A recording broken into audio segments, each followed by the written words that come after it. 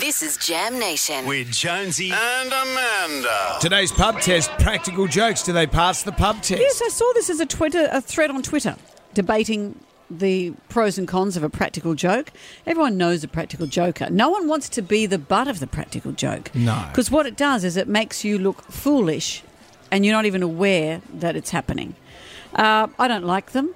What do you think, Brendan? No, I'm not. I'm too lazy. I couldn't be bothered. Oh, they make me anxious. Just tell them it's a joke. And then when someone does the joke. practical joke, then you've got to do the return practical joke. Oh, it's awful. It's awful. And then you've got to come up with something. You think, well, I couldn't be bothered. Oh, practical jokes. Do they pass the pub test? I think the last few years have been pretty dismal all round, so if you can have a bit of a laugh with people, I think it does pass the pub test, but within limit. I think if they're small and not too harmful, I think definitely. If they get a little bit out of hand, then, it's not the way to go. Yes and no. I'm a big practical joker, but unfortunately in this day and age it tends to verge on bullying, so you got to be careful how you play some jokes now. No, they don't.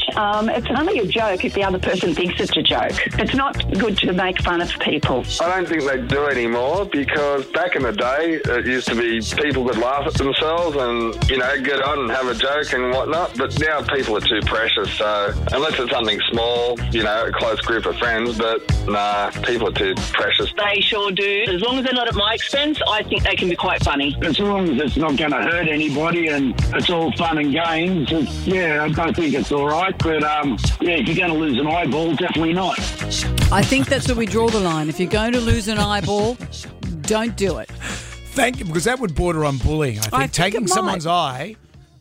snowflakes these days. Back in our day, you lose an you eyeball. can't do anything You then get in the these pub days. and you have a good old laugh about it later on. Thank you for all your calls.